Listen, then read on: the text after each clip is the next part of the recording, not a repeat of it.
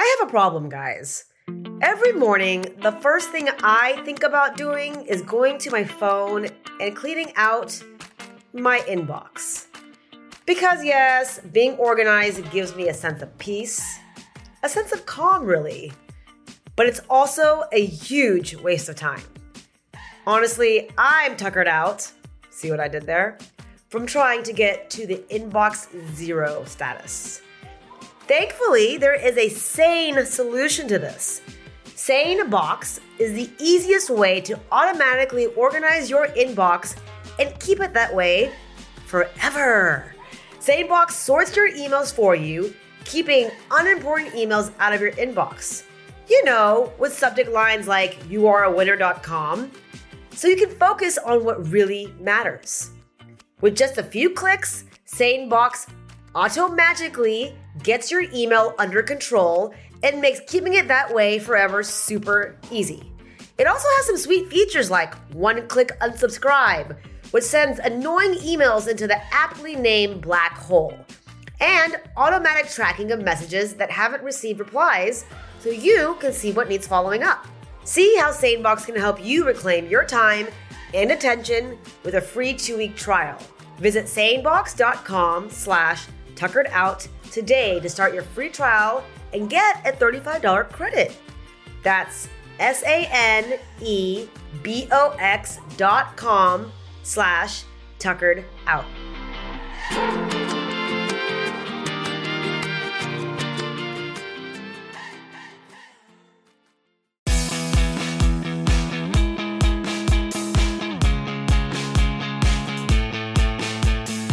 Hello. Welcome to Tuckered Out with me, Ami Tucker.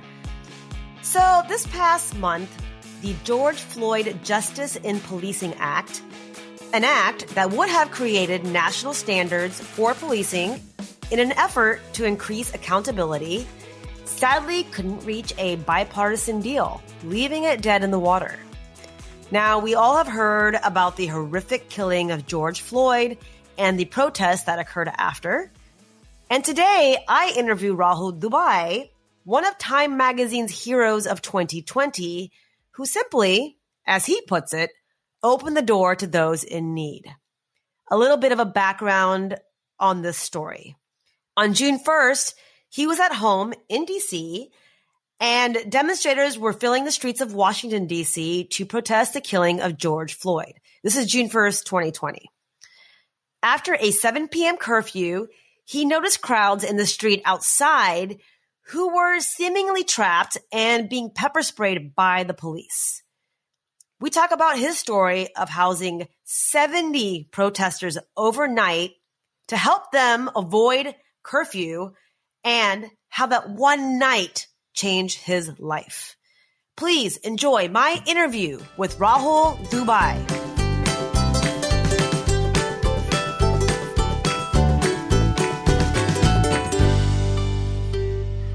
And how is everything going? How's your day? It's good. A lot of different things going on as always, like everybody. But it's weird when something hits you. So Jeff Bezos, I see a picture of Bezos with the president of Colombia, and they got their arms around each other, and he's donating, $1 billion for biodiversity. And I'm like, oh, it gut punches. And everyone's like, that's a lot you can do. I'm like, first of all, it's Colombia. The president's going to get about 99.9% of that and dole it out to his friends.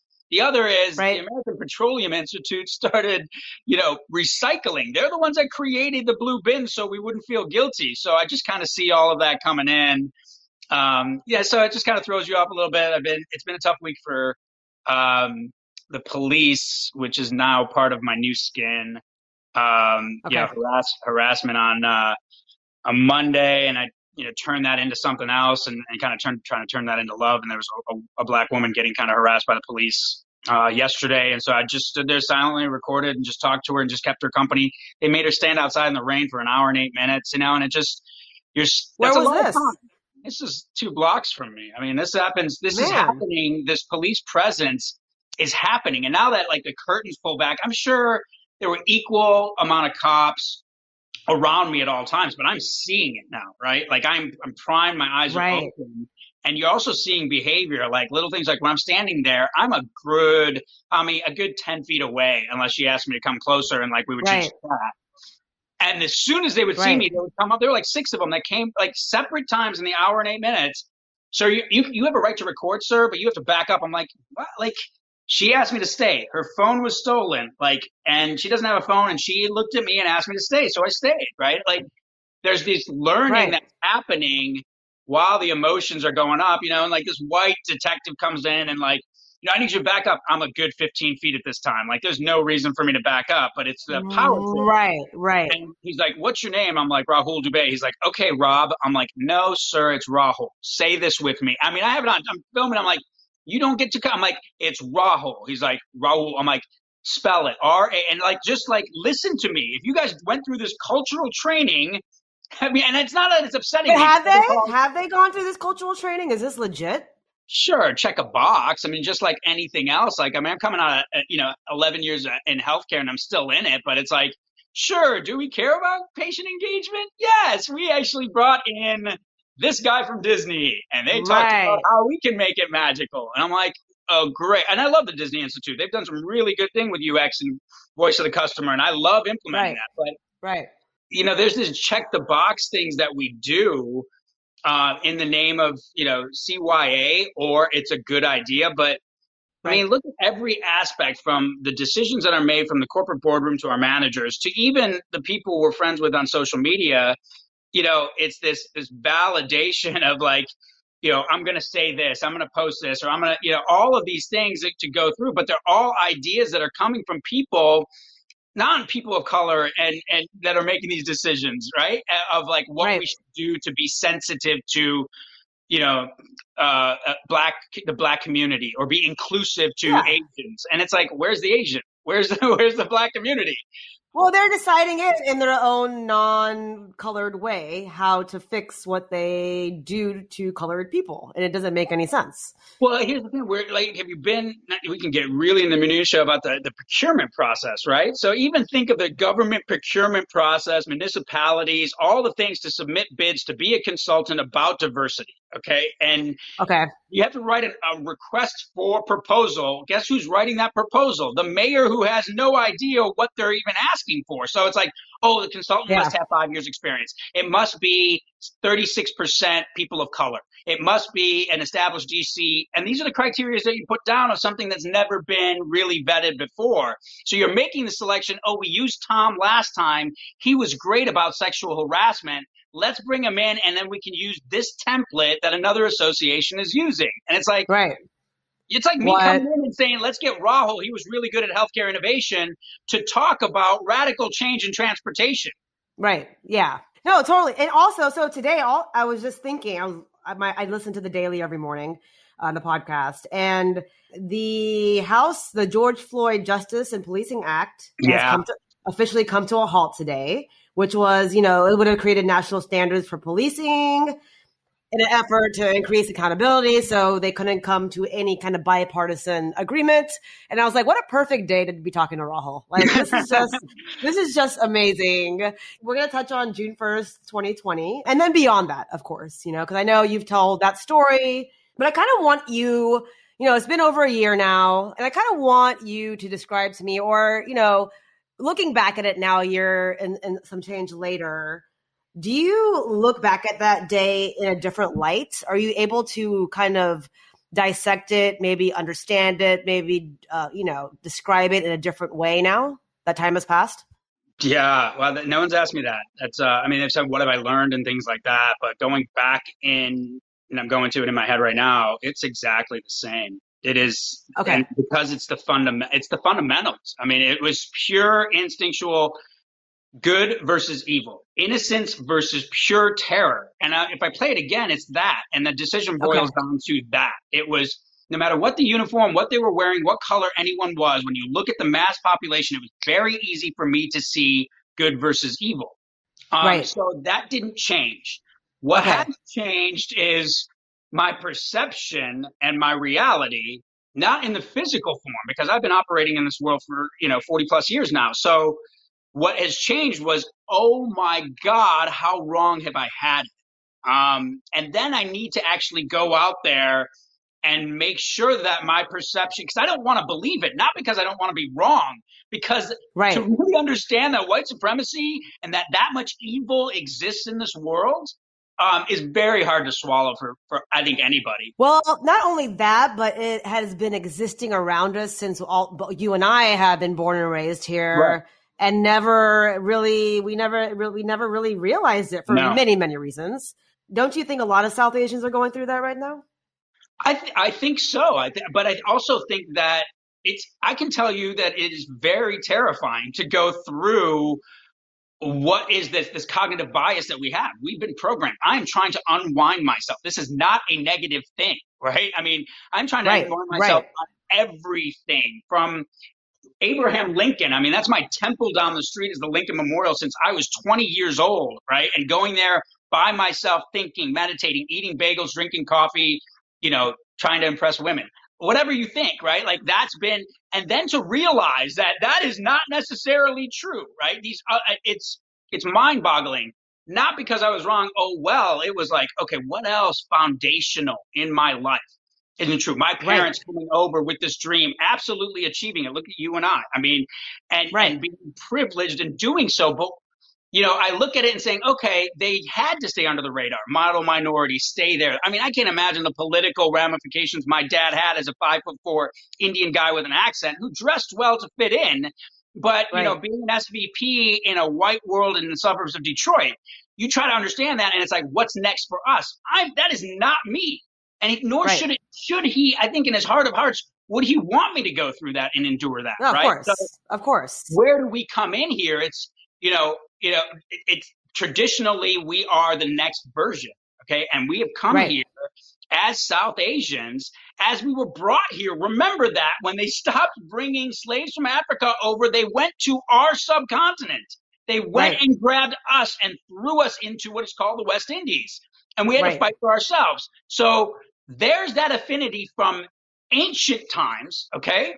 to now, and yet we have not grasped onto it because it was kind of like fly under the radar. I remember specifically asking my dad, getting very excited that he came over in 1967 when I learned about the riots and like the civil rights movement. I was like, man, how did they treat you? Thinking he was clubbed or like protested and marched. Like I remember being like 10 and asking him this question. He's like, we didn't do any of that. They didn't care. There weren't enough of us. We weren't a Right, problem. And I right. was like, but isn't that the definition of a minority? Not having like I remember thinking that the definition is a minority, but yet it wasn't even admitted that we were a minority in my household. Well, I have something to say. So a question about that. So Yeah. two things. One, my dad came same year. So I feel like when I talked to my parents about this stuff, when they came here, their only focus was to make it, right? Yep. They weren't worried about the culture of America, the minority, all that stuff that we are understanding now. I can understand why it's like they want to ignore that, and they were just there to make it, to get that job, to make that career, to make that money, to help family back home, whatever it is, And then the second point, I feel like I asked my dad this because when he moved, he went to Clemson graduate school. Yeah. And then we lived in West Virginia. That's where I was born, Charleston, West Virginia. Not the friendliest place for colored people. A lot of diversity there, huh? Oh, I know, totally. Thank God we got out of there. And I asked my parents to this day, I'm like, do you recall any feeling the racism, anything that happened to you guys that was kind of negative? Both my parents said that they never felt anything. And I just don't believe them. I just don't think they knew. So I'm wondering, do your parents feel the same way? Okay, I mean, I feel the same way. Okay, that's amazing that you said that. Up until June 1st, I have never ever felt discriminated against, unless it was someone blatantly in the schoolyard or like some hick in Albuquerque, New Mexico, whatever, right? Like, right. But never did I equate anything, whether it was academics, which I wasn't good at, or even like corporate innovation, which I was really good at, and like speaking and all this. I never thought until I actually had to revisit it. And then it was like, oh my God, every single way, right? Like, why did the gym teacher look at Billy and be like, yeah, go ahead, hit the showers, and then look at me and say, you know what your problem is? And I'm like, okay. Yeah. And everywhere you went. And it's not like I just skirted it because the energy involved in that is Right. not worth it, right? Just, okay, Right. but I'll just keep going. It's good. Everything will be fine. I'm not a mama's boy at all, but you hear these are the people who form you and shape you. And thank God I have one of the greatest sisters on the planet, because that's what gives me the love and gives me the fuel, right? So when Okay. you see that, it's to dissect it. Like, and when June 1st, it was the moment where I was like, you know what, my instincts of that, why aren't we drawn to the Black community and the Latino community? It's color, it's festive, it's loud, it's laughter, it's dancing, it's music, It's it's us. It's us. right, Yeah. it's Yeah. ethnocentric beyond belief and proud. And like, that's why I went to an all boys prep school, Catholic school, in, Hindu kid, brown, in a white place in the suburbs of Detroit. And I remember being drawn to the all black table, which were all these amazing kids my freshman year. And my first semester, I would actually hang out at the all black table for lunch and breakfast and everything. And I remember after Christmas break, Patrick was his name. I came out of the cafeteria. He goes, "Hey, Dubé."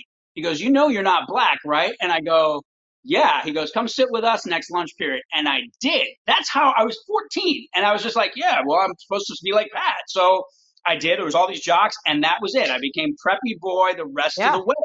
And it Right. just was like, there were a few people that were like, okay, we get it. We understand. We're still friends. And I waved with them. But it was a separation. And it felt like ever since that moment, I've been racing to fit in. Whereas there Right. was acceptance of my dysfunction and my differences and the fact that I was weird, right? And like, my name was Rahul and no one knew whether I was What whatever. to do with that? What did Rob, right? It Rob, didn't of matter. And course. like, Yeah.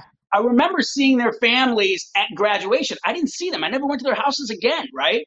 And the mothers were just so happy to see me like 3.5 years later. I remember they were honking their horns, "Hey, Rahul!" Like, and I totally shunned their son. Like, and that was like the moment that I had the 70 plus in this house under the most aggressive, violent situation I've ever been in, and them as well. I saw it again. I Right. saw this community. It didn't matter. We had 65% black, other, white, Right. straight, gay. Everyone was here. And it was just like this human connected affinity Right. that I know when you asked, going back to the question of why do you think it's so hard for South Asians? It is still very hard for me. And I Very. experienced that beauty. I cry over that's great to cry over joy a lot. And it's like, Right. because I know it's possible. And the thing is, we don't want to overstep. We're Right. way too worried about what other people think, including our own people. Okay. And I Lo, will it's Lo Kya Genge, right? That's exactly, like that's our what it is. But slogan. I'm Right. telling you, I just said it. We can talk about mentorship and some other. I'm still close with about 20 people that were in this house. An 18-year-old black girl named Taylor, who's amazing, was here yesterday. Just needed a safe space to hang That out. was literally my next question. I wanted to know who out of that crew are you in touch with? Oh, wow. I mean, I'd say I'm in touch with about 50 of them, That's like with the amazing. GM and stuff. But I'd say on a constant flow, there's a good rotation of 10 to 12 that are here at least once a week. And Amazing. that's the gift. Here's the thing about that is that you have just such a spectacular, blessed, magical, tragic night, but it turned into beauty. And I'm grateful for that. But it's like to have that gift, right? I'm not saying it's the only thing that's going to make us transform, but like to be able to like experience it versus hearing from someone else, like that's what gives us the opportunity. And it's like, there's a reason why they were on the street. There's a Right. reason why I was home. There was a reason why I opened the door, and there's a reason why we continue to stay in touch. And it's like, Right. that is a gift, and you cannot I don't care if I'm tired, I don't care if I'm busy, I don't care if I'm broke. Like, that is a magic that is so unique that if we don't, I don't know what it is yet, Ami, but I can tell you that it's a collective, and that's I mean, always not to sound cheesy, but it's the whole, it's meant to be. It's a spiritual thing. yeah, Like I was very reading much. the street that you live on. Correct me if I'm wrong. It's a one-way street, quiet, pretty, tree-lined street in DC that never sees that much action. It's just a nice, right. So the fact that the police pushed these protesters, I believe, to that street Yeah. is And then insane. there's a church on the corner that's barricading it. I'm not, the crazy thing that happened here on Swan Street. I have a social impact endeavor in Medellin, Colombia that I started in 2000. My first trip there was in 2018, but I started in 2019. So almost like a year and a half before Swan Street happened. There was Right. Operation Orion that took place in my neighborhood, which is Comuna 13, where they sent 1,000 troops, 2 military helicopters into that neighborhood of 200,000 people, the poorest barrio in South America, to extract 500 insurgents. And in doing so, they killed over 900 people. It lasted 4 days, bullets flying on your civilians. And I know this story because it's ingrained in the community where I now have a home and garment factory, art gallery, shoe company, all of that. Which I definitely want to talk about that. Yeah, well, no question. Yeah. But that took place there in 2002, and they told me stories about it. They told me about what was happening. Stephen, my co-founder, who is now 23, laid under a mattress with his mother for 4 days while bullets blazed through their little barrio hut. Okay?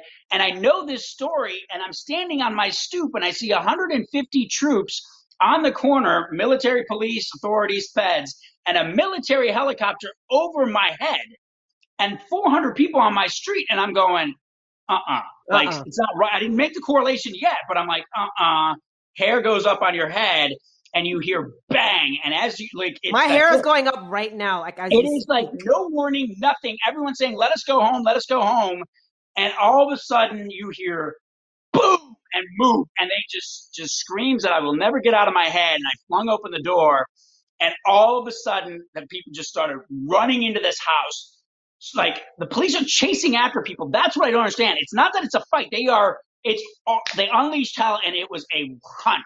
They were out. They were salivating. Were they breaking into your house, or like they tried? They sprayed into this big bay window. The windows were open on June 1st. They are standing on the ledge. They're spraying in. This is all filled up with people. You'll see it in the movie. Yeah. I did see a clip of the Vimeo. Okay. Right. I mean, it was pandemonium. It was for an hour and a half. It took about 10 minutes to get everyone in the house, slam the door. Pandemonium in here for an hour and a half. No, I can't see anything. How did you know, Rahul? Like, this is maybe a random question. How did you know when to close that door? You just tried to get as many people as you could, and that was it? I was up on the stoop. It's great. And I'm about 30 yards from the corner. So think of it from my steps. 30 yards out is packed with a sea of people, and the police start moving. So they start shrinking. My door is here. Okay. Right. Boom, boom, boom. Now people are getting crunched. They're coming up the steps, and all of a sudden the police line stops at my stairs, and I look in the wake. There's no one there. So when that last person was running up, I knew he was the last person because it was empty after they cleared it. They didn't just get one or two. I mean, they swept it. So I waited, and I was watching the police line and watching that last person come all the way up. And when they came in, I saw a video from BBC. I tapped him on the shoulder. I looked right at the commanding officer, and I locked the door. And that was it. Movie. I was out of my body at the moment. I mean, I got hit with pepper spray and kept moving. I remember white stuff on the side of my face, but that was it. And so I want to ask you something personal really quick. Yeah. And I don't know if anyone's asked you this. You have a son, correct? Yeah, I do. 13-year-old son? He's 14 now, yeah. 14. So teenager, oh my God, scary. Mm-hmm. Let me know how that goes. I'm right behind you. If he was home that day, what would you have done? I say that I won't open the door, but I guarantee you, and I say it to him too. I mean, our relationship's awesome, but I'm like, he was sitting next to me and someone asked me that question at dinner, and I'm like, I probably wouldn't. And then I looked at him and I go, I absolutely would. I would have told him to go upstairs into his room, lock the door, and don't come out. And I guarantee you he would have been out of his room helping people wash their eyes. That's awesome. I figured as much. There's no question. I mean, he's like, you can tell. I never once felt in danger until the cops when I was dealing with them. That's what I meant. Not with the protesters, but just in the house. There was no danger. Right. You could see it in their eyes. It was there was fear, but there was nothing. I wasn't scared of them. I was scared something was going to happen to them. Right. There was a huge difference. I was never scared in that moment that they were going to hurt me. I wasn't worried that my house was going to get ransacked. That was one of the major metrics. Like, I have to go to my analytic mind here. Like, oh my God, they're looters and rioters. I'm like, if they were looters and rioters, do you think my house would still be standing? Do you think the back fence would still be up? They would have kicked it down and ran through the back alleys. Right. Stuff. They came here and huddled. Yeah. Looters and rioters do not huddle. They kick and scream and fight and throw things. They needed protection. There's only one thing that was broken. There's an amazing statue that I got on pilgrimage in Bali that this guy whittled for me. It's the only thing that broke. It's okay because it was meant to be. Yeah, meant to be.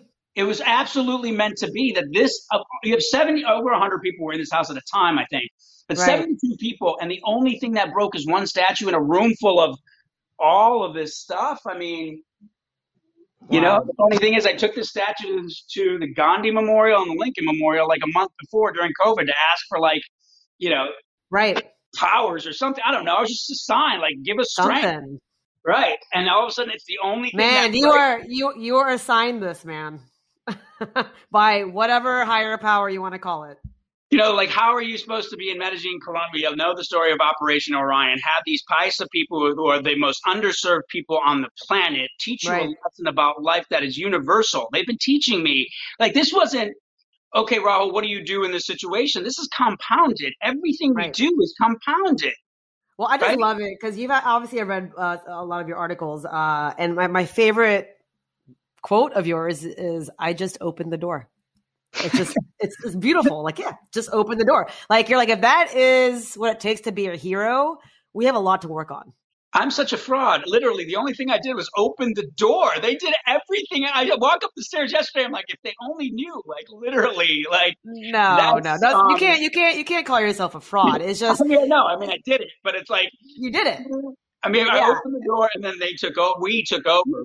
you didn't just check a box, Rahul. Like, you did it. Right? Like, Right. You can go to the tip. There's that's the satisfaction. difference. And so I saw Saya actually sent me that video. I think it's a couple of minutes long. Don't want to talk about all that. And I think there was a protester, a lady that was recording you speaking, saying, "Yes, you're allowed to stay here." She was going to. Oh, Jenny. Yeah, Jenny's great. Yeah, I guess their police were saying, "Oh, you guys are trespassing, and you're not allowed in there." So she was trying to prove that yes, we are invited. It lives in the house. And you were briefly talking about your interaction with the police and how they let you go. Yeah. And I think she asked something along the lines of why or what happened. And you're like, yeah, they let me go because I wasn't black. First time I've ever said something like that. Yeah. That's and pretty it came out of powerful. my mouth. And I work with 18 CEOs of billion-dollar healthcare companies, driving innovation and change and culture too. I can tell you I lost 4 clients after saying that, and I really am excited that I lost them because they showed me who they are. What did they give any reason, or are they just like, peace, we're done? Oh, but budgetary reasons, but Oh, of course. So that's a reason. That's a reason enough. That clears it up. They told me this was after we had a conversation how they weren't pleased that I said that and that I was wrong in saying that. There could have been a lot of other factors. There were no other factors. In fact, it was from the gut. It came out. It was absolutely right. I had been interacting with police officer. I mean, they let me come through for the sole reason I lived on the street and that I'm not black. Had I been a black resident of the street, there's no way they would have let me through. I had a reason with them too to let me through. So, and then I see it all the time. Saying that was the reality check, right? Where it was, before there was no black or white, there's no discrimination. Keep your head down, work hard. That person's an asshole, not a racist. Okay. Right. And then there's this transformation that's happening in real time to here's a moment not to spin. I didn't even know I was spinning. I didn't even know we were on the news or the outside world even knew.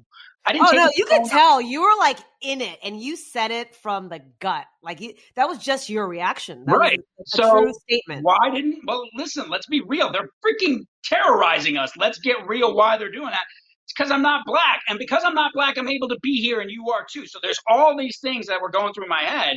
It wasn't a blame thing. It was like a reality check. Right. No, it was quite powerful. So now that I'm not black and I can sneak around and like kind of get in and out of borders and behind like areas, it's called using your privilege. Right. So when you said that, I was like slow clapping because I mean people don't say it. They don't, but I think look at it. It's like, but here's the thing: like I can say it. It's like I'm not black, and people are like I'm not black, and I shouldn't get involved. I'm not black, and guess what? They won't see us coming. That's why the South Asian population. That's why the Jewish population. That's why the Latinx population. Imagine if we convened. We're already making up 43% of this country, right? On paper. I mean, we're probably above that, well above that. Wow. But imagine if we convened. That is what, I mean, it's success for me to transform healthcare. The hospitals with the insurance companies, which is like, they don't get along. Pharma and pharmacists all at the table together. And that's the only way we're going to drive that systemic change. But it comes with being very honest. Like, how is it difficult for South Asians to really get in the fight? And not all. There's some amazing warriors out there that I've met. There are. One of them too. More and more. Right? And I will tell you, like, we're so many bright stars and so many that are shining too. This is not an additional bandwidth issue. What I realize is that it is crazy. My work in Colombia was always kind of like, oh my God, I don't have enough time. I'm going to stretch myself. But it's like, you know what? I changed the metrics, not capital, okay? Not technology, not infrastructure. I changed it to love and trust. That costs me nothing. Right. And the more that I love and I trust, my bandwidth is gone. Like it's infinite when you lead with those metrics. And so the problem with not a problem because I have many problems, but I think the challenge with us moving through this for South Asians is one, how do we be vulnerable and say, oh my God, I've had it wrong. Of all these years of training and education and degrees and all that stuff behind me, I've got it wrong. How do I admit that? Oof, that is hard. I mean, it's hard. Really hard for South Asians. I think because we've lumped ourselves, like you were talking about in childhood, we've lumped ourselves with the white majority because of our education, because of, what we earn, because it's easier to go to lean on that side. So it's so hard for us to unwind that, myself included, right? Here's the thing, though. I know it might be hard, but guess what? We will never belong there, and we don't. I know. And Why I think we're just to get to a destination that we do not ever want to go to. I think we're just realizing it, and it had to take our generation to kind of go through this process to get to this point to understand, oh, wait. Yeah. We're never going to belong there. This does not make sense. We can't lean in all the way this way. The vulnerabilities that, that's what makes us. And I love that. Like that's something that is not easy. Don't tell everyone else's business. Like I wanted to sit here. We haven't even touched on it yet. I'm 11 years sober. It's the greatest accomplishment of my life. More so than being a dad, because I wouldn't be a dad. Slow clapping a little bit here. That's amazing.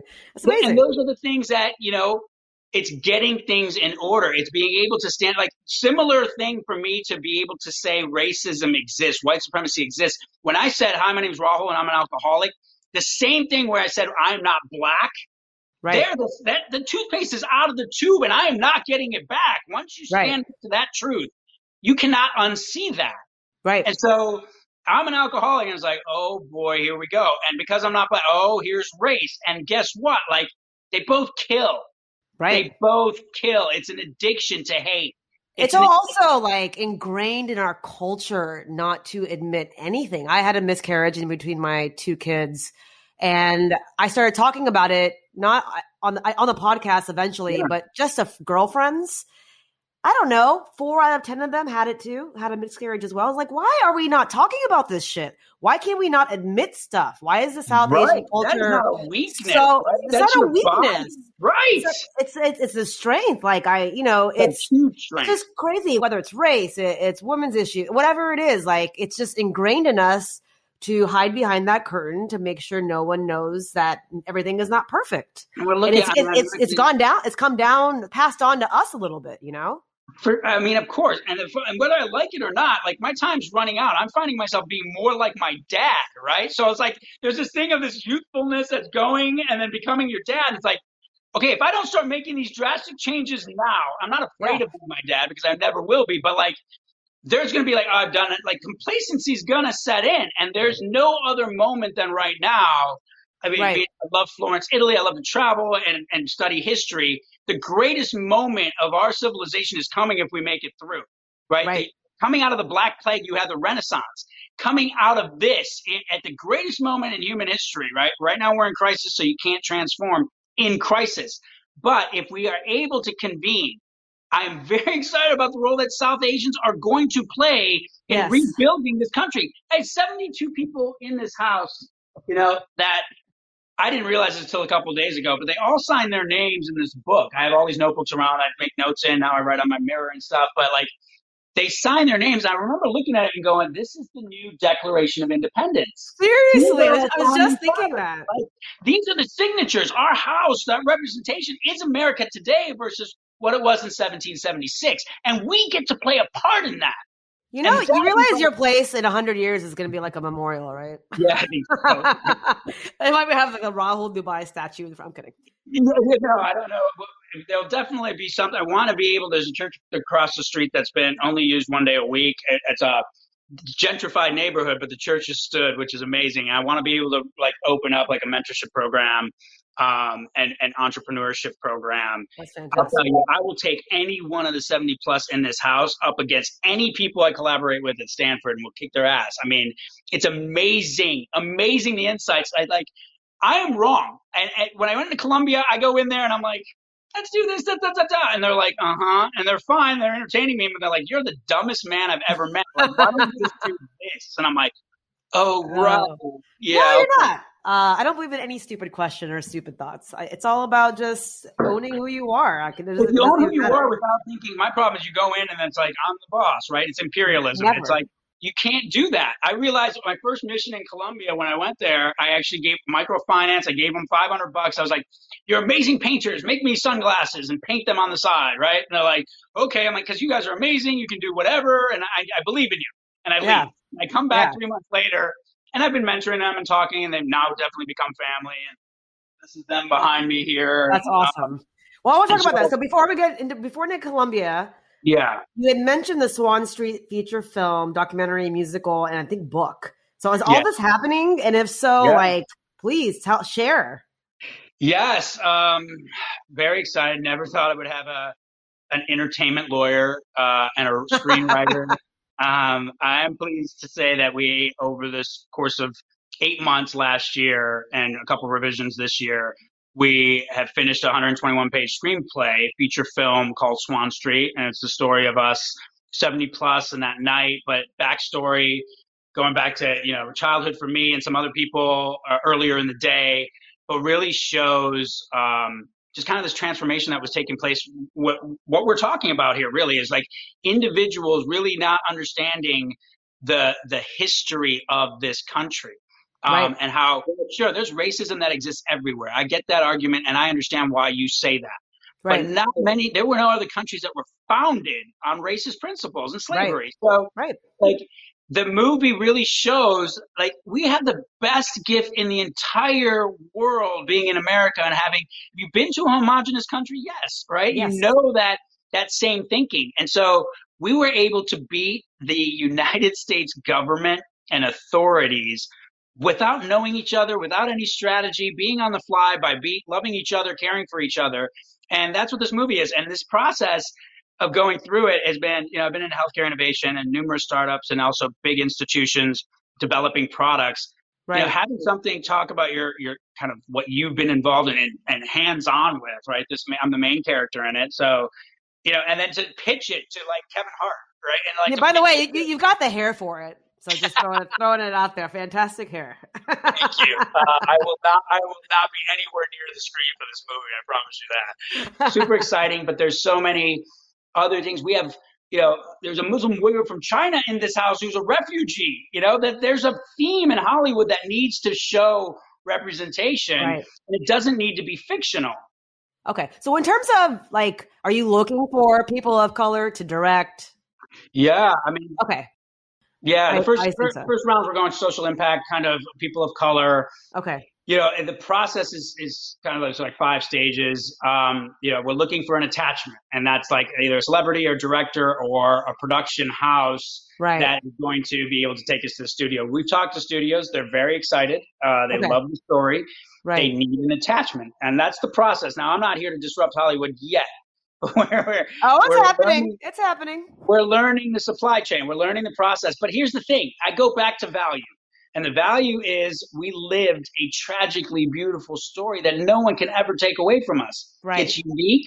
And you know what? It's already been captured. And so now it's just a matter of finding that one person who's going to see the beauty in what we did, other than Time Magazine, other than CNN Heroes, all of these things. I mean, we have an Emmy Award. So it's not like this isn't a story that's universal, but it is. And the other thing is I'm very excited to take the movie to India. I mean, I've heard from India that they don't have pseudo heroes named Rahul. They don't see that in real life. They see Brad and they see, George and Paul and all these other people that are heroes. We tracked really well in India, and I couldn't understand why. I started talking to these little journalists. I'm like, why do you guys, like, this happened in D.C.? They're like, never see an Indian American. Well, there's no Indian American in action like this, right? It's always about what you've done and your career and how your parents immigrated here. It's all that our story, but yeah, this is a different Indian American story. It just is. Yeah, and I think it's also a very American story too. Right. I mean, it's inclusive of what this country is. I mean, and what it was founded on. I mean, the British are coming right outside the door. So now it's just that new era. So I really am excited about the movie. The documentary I really wanted to expose, right? So that helps it take more of a hard line. The musical allows us, which is great. I got a choreographer too. That's amazing. Some musicians. We're actually want to work with Howard University, a historical Black college, just because the talent is right down the street. So we can write 35 to 40 tracks in a musical that can introduce a lot of different themes. I mean, I'm walking through this house here right by the door, and I hear the conversation at like 12:15. It's just like, yeah, I think I'm going to get off the pill. I might go on IUD. I don't know. My boyfriend likes this. And I'm hearing themes of birth control, of like underserved communities, of what the decision-making process is. Now I'm in healthcare and I got that right here, right? And they're talking contraception.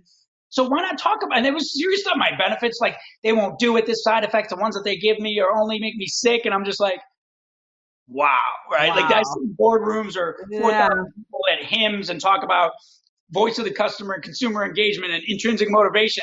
It's checking the boxes. Yep. Yeah, it's all right here. So the musical is going to be able to address that, but it's also going to give the voice of the authorities. Why the hell are you signing up for this shit? Right. Like, tell me, like, what's your voice?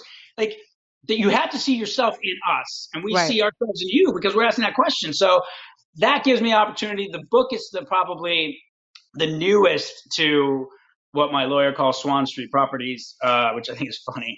I know. But like the 4 pillars. And the book, I think, is going to focus more on I love everyone that was in this house. They all had like awesome characteristics and quirks and sensibilities. And I want to take like 10 or 12 of the interactions I had from that night. Maybe it could even be broader of some of my travels that I've had, both Colombia, because there's some great stories there too. Right. And just a paragraph of that short story or interaction, and then what that meant to me, what it could mean, or how I interpreted it in terms of leadership, empathy, compassion, and transformation.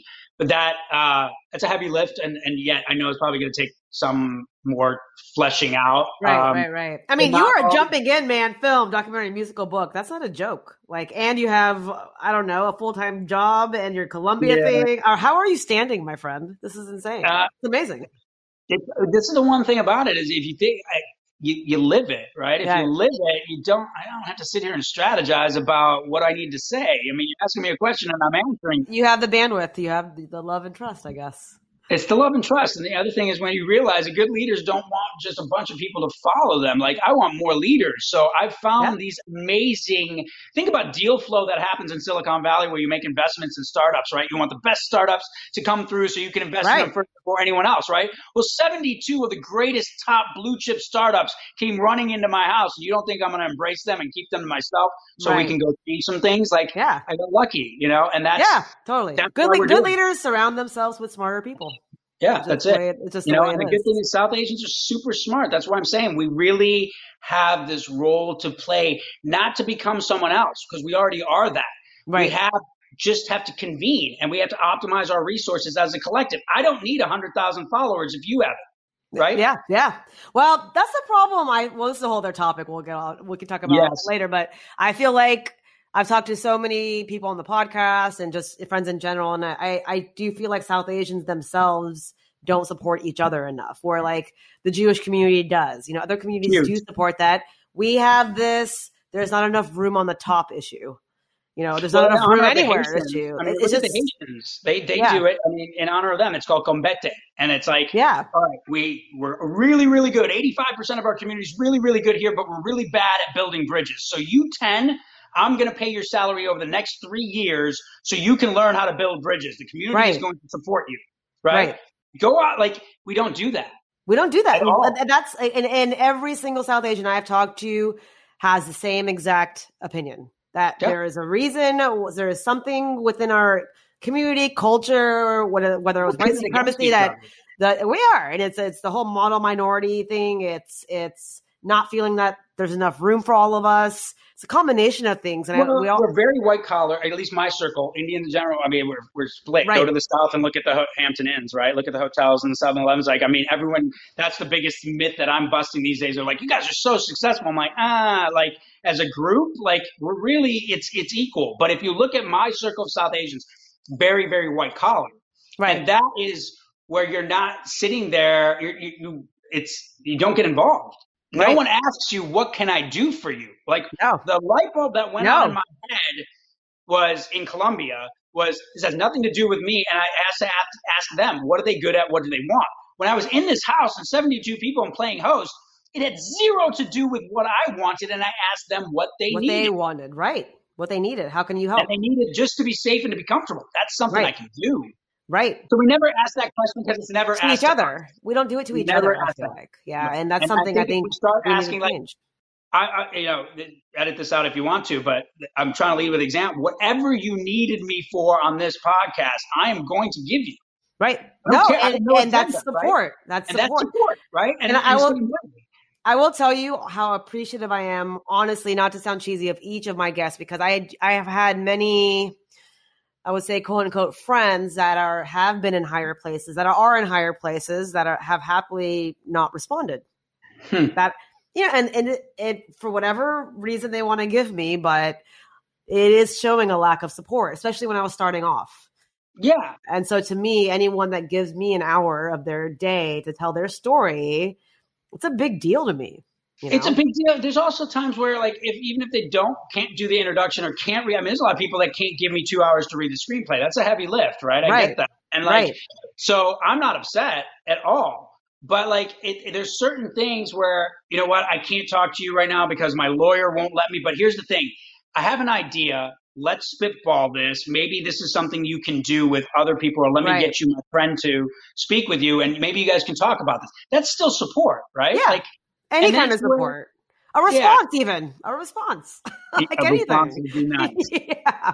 I want to talk about the Colombia social impact endeavor really quick. So tell me about that as much as you can in the next 5 minutes, and then I promise I won't bug you for a while now. I'll bug you though still. Don't worry about it. No, we can pick this back up if we need to. But what was amazing is I've been blessed to be able to travel both for leisure and for work. And now I've combined that together in the last 5-6 years, 31 countries. But since I've become sober, I've gone to 21 countries in 7 years and been able to really meet some amazing people. I went to Medellin, Colombia. I had a 4-day, I'm supposed to go to California. My meetings got canceled in California, and I had 4 days of nothing on my calendar, which never happens. And so I was like, you know what? I've never been to Medellin. I had been down to South America, all over South America, but I'd never been to Colombia. I'm going to take 4 days, go down there, no jet lag. I land down there. And the reason why I'd gone down there still is it was voted one of the most innovative cities in the world. Now, I'd seen Narcos, and I'm like, wait a second here. This is crazy. Pablo Escobar, the Barrios. How does this place use ingenuity and win the award? And what they did was they used just everyday stuff. They used a ski lift from Aspen. They used and from the French Alps to put in public transportation, and use these sky gondolas that 75,000 people use every day to get around this Andes region. And I was like, this is amazing. I'm going to go down there. So I went down there. And the one thing that I really wanted to do was see this neighborhood called Comuna 13. It was the poorest neighborhood, most violent neighborhood on the planet during the 80s and 90s. It was the area that was attacked by their own government to get insurrections out and killed over 900 people. And I wanted to see the transformation that took place, because after that took place, the government gave people paintbrushes, paint, instruments, all of these things to really bring in life into the area. And 225 murals were created throughout these 3 mountains of the barrio called Comuna 13. They put in 6 outdoor escalators connecting these 3 mountains and took the commute of the people from an hour and a half to get down to the city center to 6 minutes. Wow. And that was $4 million spent. So I was like, this is amazing. We take $100 million to break something in healthcare and start over. And they were able to transform the whole neighborhood. But one thing I realized, I talk about platforms, right? We talk about platforms in healthcare, or just in general. The definition of a platform is 2 ways. It has to be push and pull communication, the ability for both parties to send messages and to reach each other and have access. Well, what that escalator did was in mind for the people who lived there to shorten their commute. but it also gave access to the rest of Medellin, access to Comuna 13. So they started getting tourists and people started going. Nice. And so I show up, I'm like, I want to go. I'm anti big tour, commercial tours. I've had too many bad ones. Yep. I find Comuna 13 tours. I Google it. I keep looking. It's all this paid stuff and like all these really big commercial stuff. And I find on page 4, Stairway Storytellers. And I click on it.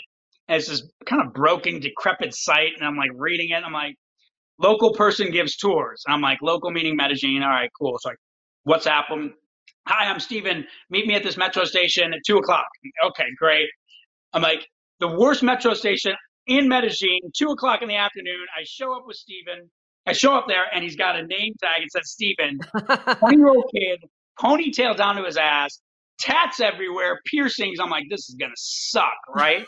There's like 6 other people in this tour, 2 Germans, a French guy. I'm like, all right, whatever. We're walking and he's talking a mile a minute. Now, Colombia is not very good at English. Like the Colombians it's just not developed enough. And I'm wondering, he's got to be a college student. He's speaking great English. He's coming with passion. This guy's good, right? I'm watching him. Right. He knows everyone, high fives. We walk up to the main area. It's art, energy, people going about there every day. And I'm like, again, I've been traveling for a while now. I'm like, how come I've never heard of this? There was this invigorating Desi energy that was like pulsing through me. And I'm like, oh my God. So we're going through this tour. I break away. I'm about 40 yards away from him looking at things and like looking back over my shoulder to see where they are. I'm not even listening to him. And I come back and I hear him go, I used to live over there, but now I live on mountain number 2. And I'm like, wait, you grew up here? And he goes, yeah. I go, when did you learn English? Because they're not teaching English. He goes, 18 months ago, I saw gringos coming and I thought, I'm going to go teach myself English. So I watched Bugs Bunny cartoons with a notebook. I go, what are you doing later? You need to come to my hotel. I'm not gay. I'm in innovation. What you guys have here is amazing. And he goes, okay. Right. And he goes, what's your number? I go, oh yeah, your people stole my phone 3 days ago. I don't have a phone. Call the hotel. Because my phone got pickpocketed like my first hour there. So he finds me, comes to the Intercontinental. We sit down by the pool for 3 hours. I tell him about passion and innovation and this, and he's just there. He brings his artist friend, Yorch, that they've been friends with since they were 2. And I'm like, I don't know what it is about you guys, but there's something special.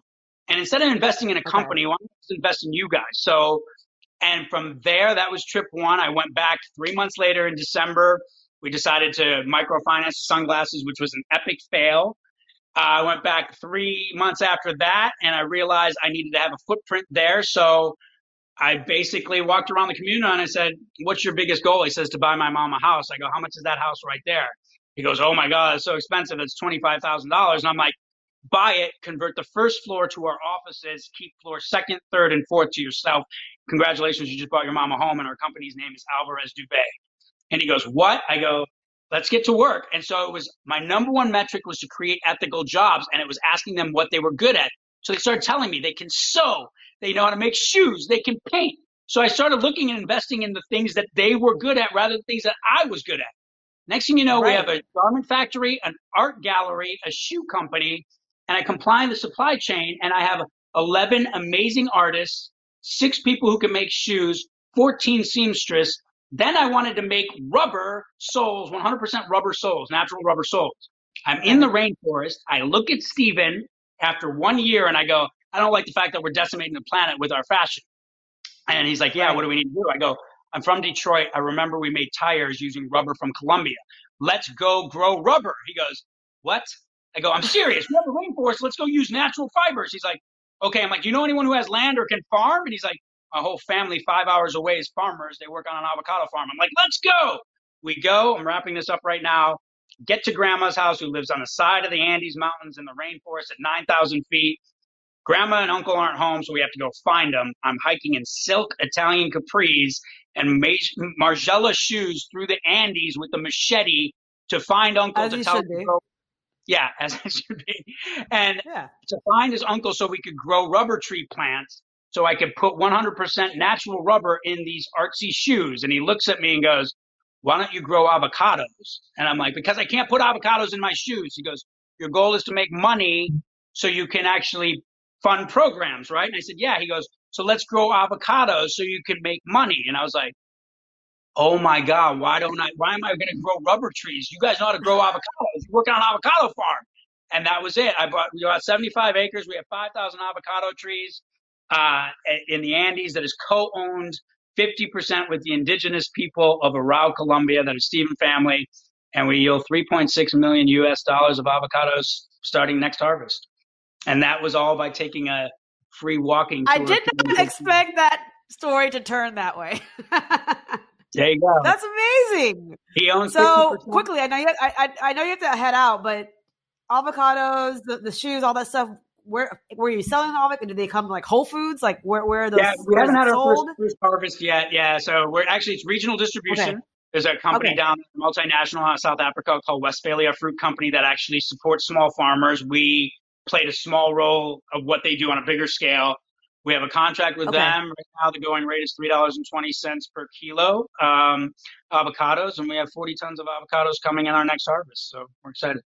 So next Colombia trip, can I roll with you? Because this sounds You amazing. absolutely can. I've taken anywhere from distinguished professors at Stanford to the World Bank I've taken 6 people from my house to Colombia in that short period of time. So I would love for you to come. Let's do it.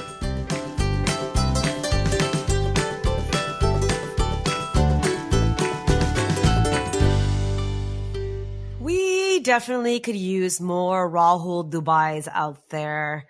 What a fantastic interview. If you guys want to check out his story online, it definitely won't be a problem. I think he has like 18 million hits. As always, you can follow me at Tuckered Out Podcast.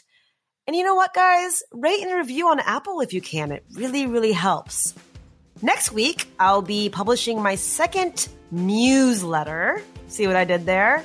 So sign up if you feel like it. AmiTucker.substack.com. And as always, a new episode's coming out next week. Thank you guys for listening. Thank you guys for the support. Love ya. This is Tuckered Out.